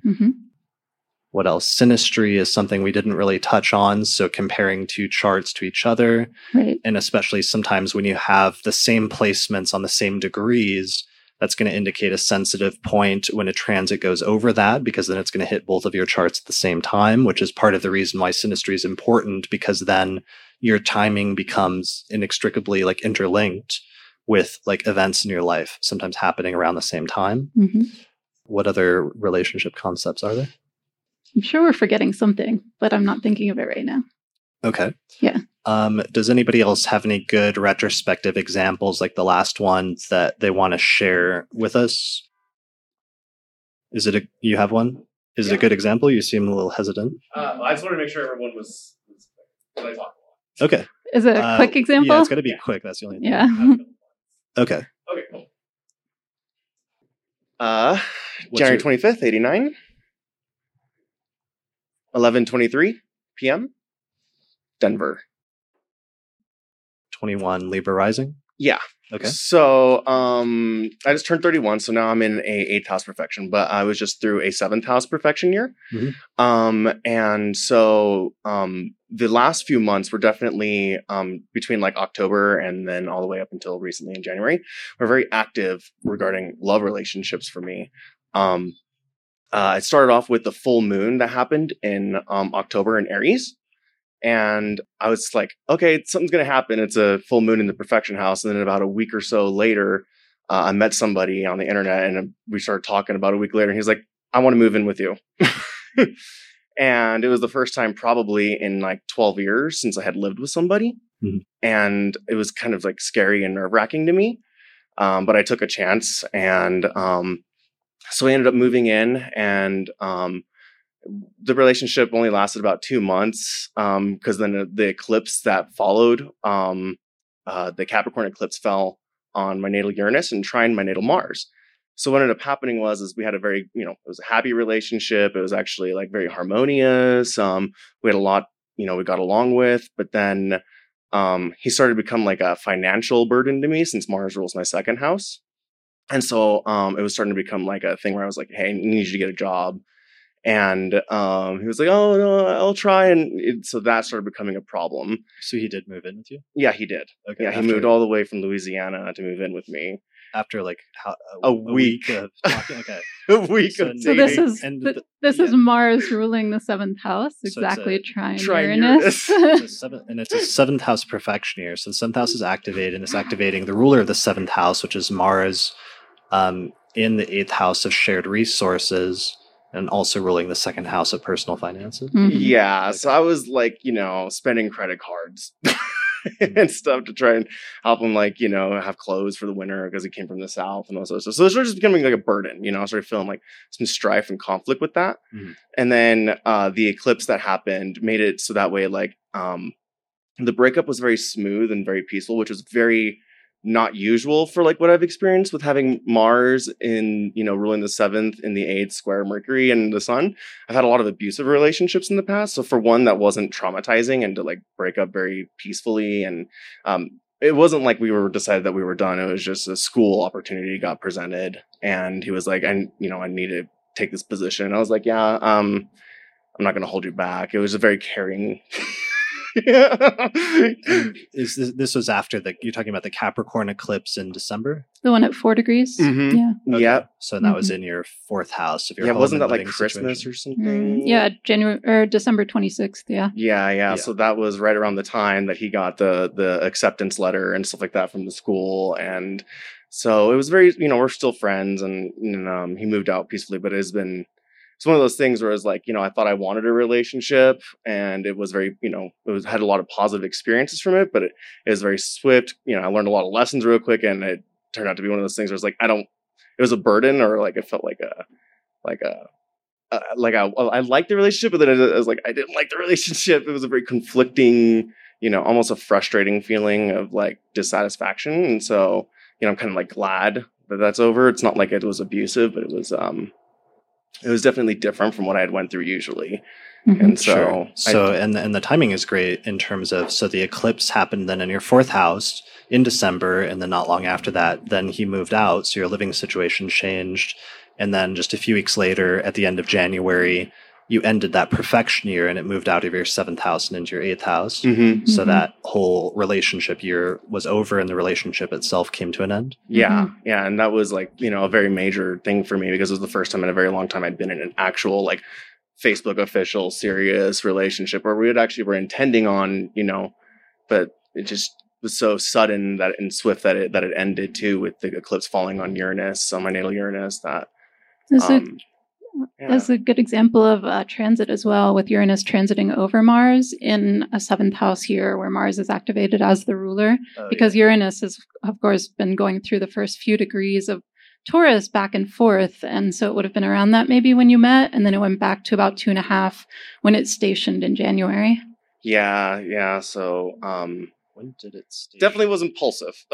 It's stationed around that 3-day span. Yeah. Mm-hmm. Okay. Yeah. That's a really good point. So it's stationed at 2 degrees of Taurus. Yeah. So all before that, it would have been like right on top of your Mars. It's conjoining Mars. Yeah. The ruler of the 7th. Okay. Yeah. That's good. Yeah.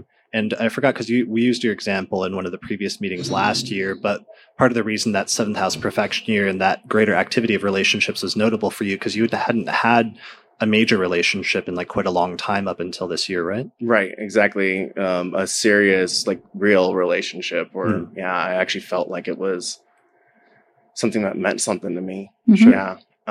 There was like passing dates here and there was like, I really don't care, but they weren't meaningful like this was, and the way that it meant to me. Mm-hmm. Sure. And the way I feel like it was a catalyst in my life for growth, and like feeling like, hey, I now know I can have healthy and successful relationships. Now it's just deciding whether or not I want to be in one, Definitely. So, yeah. Cool. Thanks for sharing that. That's a really good example. All right. So were there any other celebrity charts that we really wanted to share or needed to share? Let's see. So we have like a recent one was like Meghan Markle, who is married to Prince Harry, of course, and she has the ruler of the 7th house of relationships in the 4th house of the home and living situation, which is kind of interesting recently because they decided that they were going to relinquish some of their titles as royals and like move abroad to like Canada, or I'm not sure if it's been decided yet, but right, just to move away from England. So it's really interesting because she got into a relationship with someone from overseas, and she has the ruler of the 9th, Jupiter, exactly conjunct Saturn, the ruler of the 7th. So that's another way that can bring those topics together besides being in each other's houses.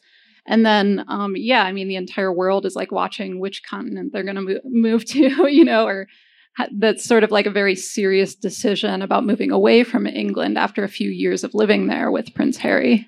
Well, then part of it is also that it was motivated, the changes that they're making their living situation and their titles is motivated due to just a constant barrage of like attacks from the media and from the press and paparazzi that she's experienced since marrying him in the past few years. And a lot of this has been coinciding with Saturn transiting through Capricorn and through her 7th house of relationships. She also has a night chart, so it's a little bit more challenging of a transit for her. But then it culminated in January when they made that decision and made that announcement. And that was right around the time of the Saturn-Pluto conjunction at 23 Capricorn, which is right on her descendant at 24 Capricorn. Yeah, the timing is pretty exact with this one. And it's also interesting because it was the Saturn-Pluto conjunction and those transits through her 7th were squaring her natal Pluto in the 4th. She has a bunch of 4th house placements here.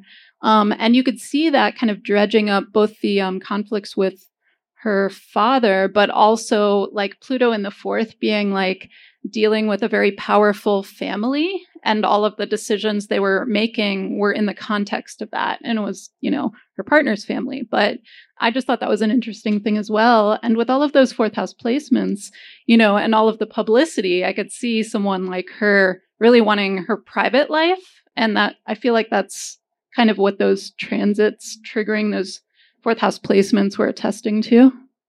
Right. Yeah. And also, his chart was interesting as a perfection example, just because when they got married a few years ago, he was in a 10th house perfection year, and he has Venus in Libra in its own sign in the 10th house natally. So that Venus placement was really being activated in that year, and they had major public marriage, which then now evidently we know in retrospect would then affect in a significant way his career and his social standing in the future. Yeah. And of course, since he's Capricorn rising and she's Cancer rising, they've both been having eclipses across their first 7th house axis. And that's a really common theme that we see in this couple's chart, which is that they have their ascendant-descendant axis reversed. And I think that's partially the modern concept of people tending to attract or look for what's on the 7th house and what's on the descendant. So sometimes you will see if you have whatever your rising sign is, pay attention to if you tend to attract people that have the opposite rising sign, because that will sometimes happen and sometimes stand out as an important relationship, or sometimes the other two signs that are square that can be more prominent as well. And their ascendants being reversed are really interesting in the context of the Saturn-Pluto transits as well, because with the 7th house transit, it was not only, this very serious relationship in marriage and then eventuating in this major break with, at least half break with his family, but that you could see that kind of happening in her 7th house, meaning he was in some ways really grappling with it. And here that's transiting his 1st house, mirroring that this is a major identity shift for him. And, so his 1st house, her 7th house of partnership. Because he's the one that's really tied into this. She's kind of implicated in it by marriage, but. Well, it was funny though, in one of the papers that people laughed at was it said it was referring to like Meghan Markle, and it referred to Harry as like Meghan Markle's husband. Yeah. Meghan Markle's husband or something like that. Instead of like Prince Harry, it was reversed a little bit, and you might be seeing a little bit of that coming through this axis of her having this like 7th house transit and him having this heavy like 1st house transit. Yeah. All right. Other ones, we pulled up a bunch today. One that was interesting was like Monica Lewinsky has a day chart with Mars in the 7th house of relationships. So she has, again, the most difficult planet in the 7th house of relationships, and had like a major that become a major part of her life that's still like a dominant theme like years later, even though technically in terms of like the time frame of her life when she was involved with Bill Clinton was relatively small, but it's had repercussions or echoes for the rest of her life. Who else? There's a lot of, I don't want to bum people out with like negative examples or too many negative examples. We had one positive, like counteracting one I thought was interesting, which was the chart of Bill Gates. So he has Cancer rising and Capricorn on the 7th house, and Saturn is ruling the 7th house, and it's at 21 Scorpio in the 5th house in a night chart. So the ruler of the 7th house is actually technically the more difficult planet, or the most difficult planet in his chart. However, he's got some major mitigations going on. One of them is that Saturn is closely conjunct Venus, which is the most positive planet in his night chart, and Venus is helping to counterbalance Saturn a little bit by bringing the sort of positive energy to that placement by a close conjunction within a degree or so. But also there's a square coming in from the other side from Jupiter, which is at 27 degrees of Leo, squaring Saturn from a superior position earlier in the order of signs, so that the other benefic planet is also trying to balance Saturn out at the same time. Mm-hmm. So for him, of course, he got married to Melinda Gates, and they formed the Bill and Melinda Gates Foundation and have had a relatively happy but also very productive and successful marriage, where he transitioned away from being the CEO of Microsoft to heading up this major nonprofit organization with his wife, and they have this sort of not just romantic relationship but also a serious partnership and business relationship with each other at the same time. Mm-hmm. Yeah, that's a really good example of the mitigations and also Saturn being used productively. I'm trying to remember if their foundation focuses on children at all. Do you know if it does? Yeah, especially vaccinations is one of their big things. Oh, okay. So children, because I was thinking about the ruler being in the 5th, and sometimes every now and then I've seen a placement that looks challenging, like this one, like the Saturn, even though with the 2 mitigations, but I've seen it sometimes describing something about what they're doing with it. Mm-hmm. And that could be something like they're trying to help children who are in a bad place. Yeah. So always pay attention to mitigations, because even sometimes more difficult placements can be significantly offset and not be a huge issue if there's major offsetting factors present. Mm-hmm. I mean, yeah, never mind. Which one do you want to go for? We could do Amanda Knox. Okay. Amanda Knox has Saturn in the 7th house, and it's ruling the 9th and the 8th. And of course, I'm sure she'll go on to have, a much longer life and other relationships. But one of the things she was known for already was when she was going through that trial in Italy, as she was a foreign exchange student, and there was a murder trial, if you know who this is, where they were accusing her and her boyfriend at the time, her Italian boyfriend, of murder. And so it was just in the news a lot, and she kept being connected to this boyfriend. And so even though I'm sure that's not her legacy forever, it was just kind of a prominent thing. And there was a question, I think, I'm forgetting the details of the case at this point, but there was a question of whether he might have been lying or something like that. So anyway, Saturn ruling the 9th of foreign places and also the legal system. Yeah. Yeah, and she was in a 9th house perfection year. It was activating her 9th house when she went to Italy to study abroad for a year. And then her roommate was murdered, and her boyfriend were charged and imprisoned, and then later acquitted of the murders. Right. So you get the topics of the legal system, of foreign places, foreign countries, as well as mortality with the 8th house. And then... I'd like to try Harry and his brother, because there's a discussion about conflict between the two of them. William? Right. In terms of relationships? History and evaluation. Yeah. I mean, I had William's chart, but the only reason I had it up was partially because he has a relatively well-placed ruler of the 7th in terms of zodiacal dignity and not being terribly afflicted. And I thought that was a good example just in terms of if the ruler of the 7th house is relatively well situated in the chart, it can indicate that that area of the life will go relatively smoothly or will be relatively lucky or successful. So he has Gemini on the cusp of the 7th house, and the ruler is Mercury, which is in Gemini in the 7th house, not making a hard aspect with Mars or Saturn. Mm-hmm. And it's interesting that both of them also have Venus in really good dignity. They both have Venus in rulership. So Venus in Taurus here for Prince William, and Venus in Libra for Prince Harry. Right. All right. And then I don't want to, there's so much speculation surrounding his relationship with his brother and everything that I want to get into that too much. But that's certainly another aspect of synastry, which is not just romantic relationships, but how you relate to different people around you, which can include parents, siblings, coworkers, friends, and even enemies or people that you don't get along with. Mm-hmm.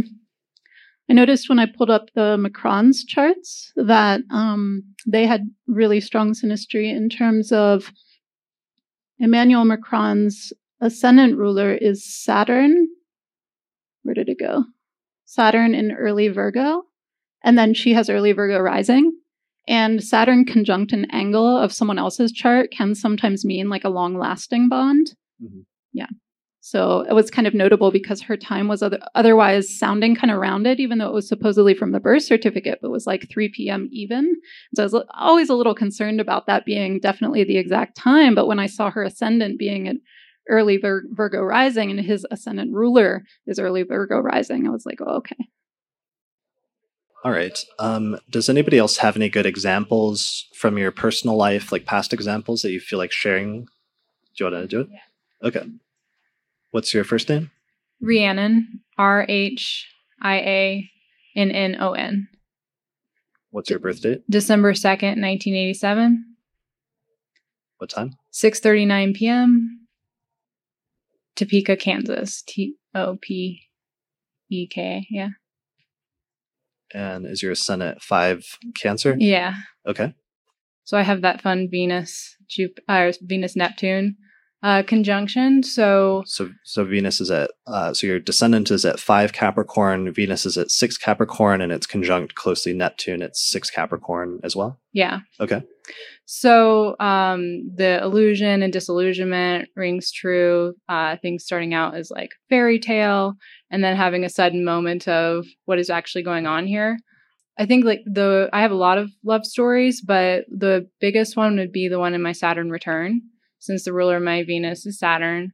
I lived off the grid with my Capricorn boyfriend, and it was an abusive relationship that ultimately, the kind of interesting factor is the 6th house can be pets.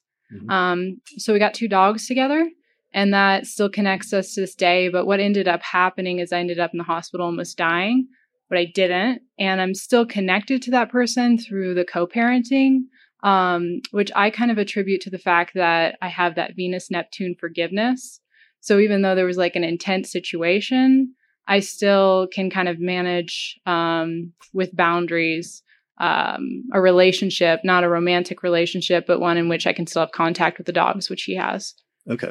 So that's great. Mm-hmm. Yeah. With the ruler of the 7th house of relationships and the 6th house. And one of the classical indications of the 6th is pets, which oftentimes when people read it, sometimes sounds like a blow off signification of like, why do we need to know about this in the chart? But mm-hmm. in reality, pets can oftentimes play a major role in like a person's life. Yeah, I mean, it sounds silly, but if you like the fact that my Venus and Saturn are connected, I love my dogs. Right. So it's enough of a motivator to stay connected. And then the 6th house being health, just thinking about the hospital, Saturn with the isolation and like actually being in the mountains off the grid, mm-hmm. kind of brings in those Saturnian themes. So definitely. Mm-hmm. Yeah. And then in terms of the Venus-Neptune conjunction, mm-hmm. you said that's been like a recurring theme or something you've experienced at other times. Like we tried our best to describe that, but how would you describe that like sequence in terms of, did you feel like we did a good job of adequately describing that, or is there any aspect of it that's been unique? So for instance, dating artists, dating, children of like famous artists, that kind of thing, sort of fairy tale scenarios that like, it's, it starts off in a way that sounds like it should be in a movie. So like the Neptune kind of thing.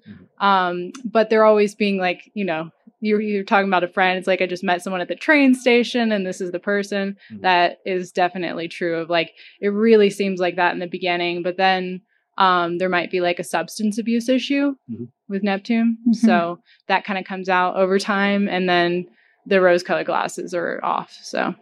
Okay. Yep. Perfect. Mm-hmm. Yep. That's great. Thank you for sharing that. I appreciate Thank you for the example. Yeah. Cool. All right. So I think we're getting towards the end of this. Does anybody else have like one last really good example? No? Okay. That's all right. So what's a bad example? I mean, I have my like classical ones like you have Eva Braun in there. I have we have birth times for both Hitler and Eva Braun, and even though it's kind of cliche to use Hitler as an example because astrologers use it way too much historically, if you were to look at his chart, he has Aries on the 7th house, and the ruler is Mars, which is in the 8th house of mortality, and it's in a day chart, so Mars is the most challenging planet in his chart. And of course, one of his earlier lovers was like a niece who ended up committing suicide, potentially in order to escape from him. And then he famously got married. And then subsequently his honeymoon was him and his wife committed suicide together in a bunker as World War II was coming to an end. So not the most pleasant example, but descriptive or evocative of, extreme version of that placement, let's say worst case scenario. Mm-hmm. Weirdly, we have her chart, and she actually has a night chart. So the sun is down in the 4th house, and she was born just after midnight with Scorpio rising, and Saturn is placed in the 7th house of relationships. So she got married to Hitler with Saturn as the most difficult planet in the chart in the 7th house of relationships. And I think we could accurately say that was probably one of the more difficult areas for her life. Although it's interesting because she has the ruler of the 7th house is Venus, which is the most positive planet in her chart in Capricorn, applying to a trine with that Saturn and attempting to offset it to make it more positive. Mm-hmm. But ultimately, questionable whether Venus was successful or not. Right. Yeah, that's a good description of, objective look at the relationship versus like subjective. So maybe her subjective experience was like offset by that Venus ruling and applying by trine. And then the objective would be like literally married to Hitler. Saturn right. in a night chart in the 7th. Well, and also that she did get married at some point. So yes. It's like somebody could say it is saying yes to a marriage. That's true. Technically she did get married. Right. But it was just married to Hitler. Yes. Okay. So those are our like bad examples. There's other similar one is like Aretha Franklin, because hers is interesting because it's a similar situation where she has a night chart with Saturn in the 7th house of relationships. And so some of the most difficult things in her life came in the sphere of relationships, or it was an area that she struggled with throughout her life. But then Venus is the ruler of the 7th house, and it's actually placed in Aquarius at 20 degrees of Aquarius in the 4th house, applying to a square with Saturn, and they're actually exchanging signs in a mutual reception. So there's this interesting mitigation going on where Venus is trying to offset Saturn and is having some success because she was actually married eventually, I think a few different times in her life, but the 2 of the marriages broke up. One of the marriages was abusive. One of the marriages she left due to her having to tend to like her sick father, and that causing like tensions in the marriage that eventually caused it to fall apart. And then finally, her 3rd marriage, she was together with this guy towards the end of her life for a very long time, but they never officially got married. And they almost came to doing it at one point several years before she died, but they didn't.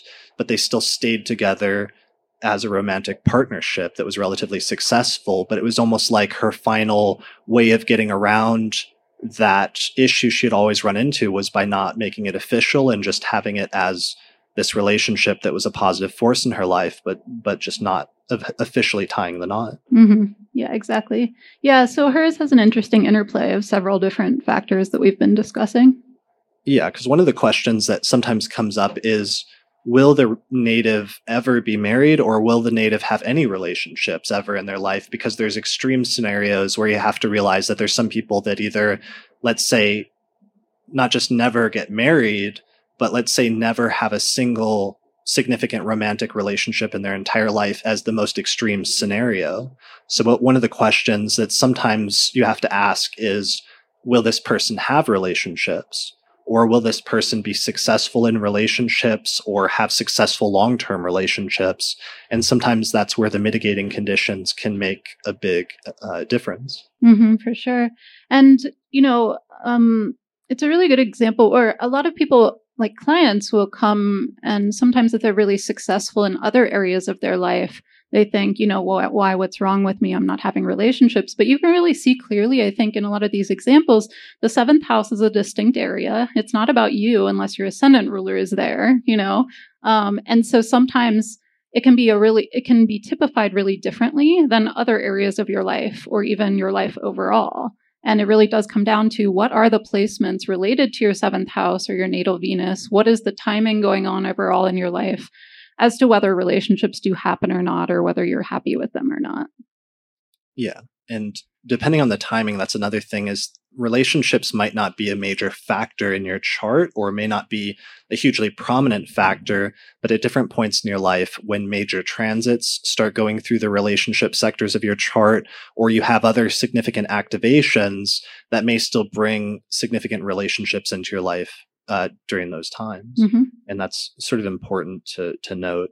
As well. Yeah, definitely. So we're mostly focusing on the placements related to in the natal chart related to relationships today, but there's a huge interplay with the timing as to what happens. Yeah. Yeah. All right. Does anybody have any questions before we wrap up here in the next 5 minutes? General questions about relationship astrology? Yeah. Yeah, to some extent, in terms of like fixed signs tending to start very slowly, but eventually once they get going, it can tend to be more fixed or more long lasting, as well as a propensity to want to stick with the same thing for longer and like not getting bored. Cardinal signs being good at like initiating things, but not having as much staying power necessarily, or mutable signs being sort of a mix of the two and a little bit in between. Mm-hmm. I'd meant to bring that up with Elizabeth Taylor's, because she not only had that already extreme Venus-Uranus conjunction and then in Aries, which can be a little impulsive, but her angles are mutable, Sagittarius ascendant, Gemini descendant. So the Gemini descendant could lend itself towards more, going back and forth or having multiples of relationships. Right. Yeah. What if you're a ruler of the seventh is in the first and you have no planets in the seventh? It sometimes comes up with similar to the ruler of the ascendant in the seventh, in that there can be the relationships in the native's life can have a much greater role in shaping their sense of self than other people. That sometimes like the native sense of self and who they are and what they're about really becomes informed by their relationships. And sometimes that can be a good thing and a stabilizing thing. And other times it can mean that the personality gets submerged into relationships in a way that's not healthy if they completely give over their sense of self to their partner. But it just depends on how it's situated. Mm-hmm, for sure. I would say pretty similar things, with just the small addition that for some people, the seventh house isn't only personal relationships, but can also be, if their work has to do with lots of one-on-one interaction, then sometimes the ruler of the seventh and the first, or the ruler of the first and the seventh, can indicate that there's some focus in your life on like lots of repeated one-on-one interactions or client work or something. Yeah. Yeah.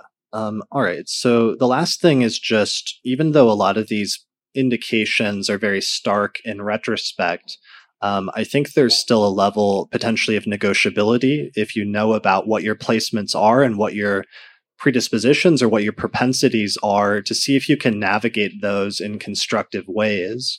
And so that's always going to be one of the greatest challenges for everybody, is once you know what your tendencies are, what the possibilities are, how much can you try to either lean into that, or how much can you try to mitigate that and do what you can to deal with those scenarios constructively. So that goes for both the negative placements or the challenging ones, as well as the positive ones, in terms of learning how to use the positive things that we're given in a way that's constructive or to their fullest extent. But I don't want anybody to walk away from this thinking that just because you have such and such placement that you're doomed to some specific scenario or some specific outcome, but instead, for a lot of these scenarios, there was a sense of like co-creation between meeting somebody and some objective circumstances happening in the life, but also sometimes certain things arising out of desires or wants or choices that were made on the part of the native. And that's a really important element that always has to be taken into account in relationships, is what choices are you making and what are you contributing to the relationship, and what choices can you make in the future in order to alter the outcomes if you want them to be different than they were in the past. Because the older each of us is and the longer we've lived, the more experience we've built up so that we have a greater sense of freedom to make choices as time goes on. And that's what this is about, is just making those choices as consciously as we can. Mm-hmm, for sure.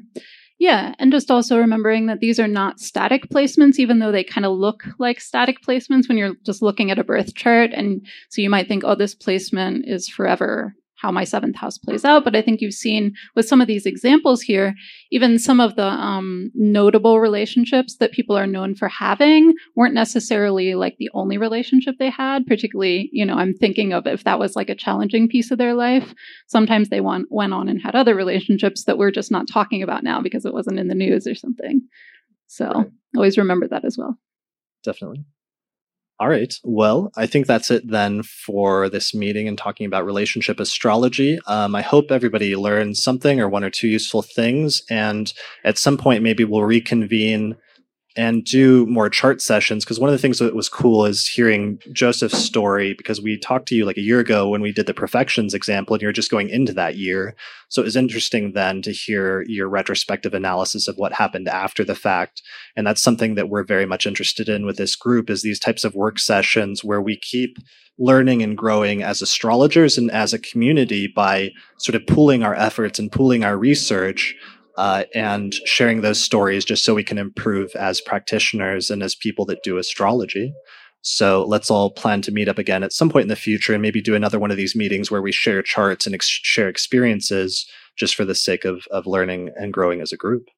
So thanks everybody for coming today and for joining us in this process and for this meeting. And hopefully we'll see you again next month. Thanks for coming.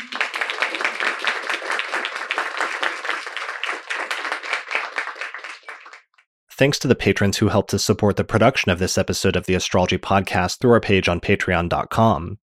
In particular, shout out to patrons Christine Stone, Nate Craddock, and Marin Altman, as well as the AstroGold Astrology app available at astrogold.io, the Portland School of Astrology at portlandastrology.org, and the Honeycomb Collective Personal Astrological Almanacs available at honeycomb.co.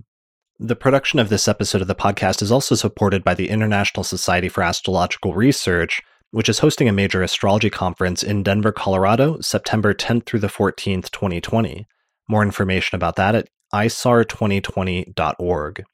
And finally, also SolarFire Astrology software, which is available at alabe.com, and you can use the promo code AP15 for a 15% discount on that software. For more information about how to become a patron of the Astrology Podcast and help support the production of future episodes while getting access to subscriber benefits like early access to new episodes or other bonus content, go to patreon.com/astrologypodcast.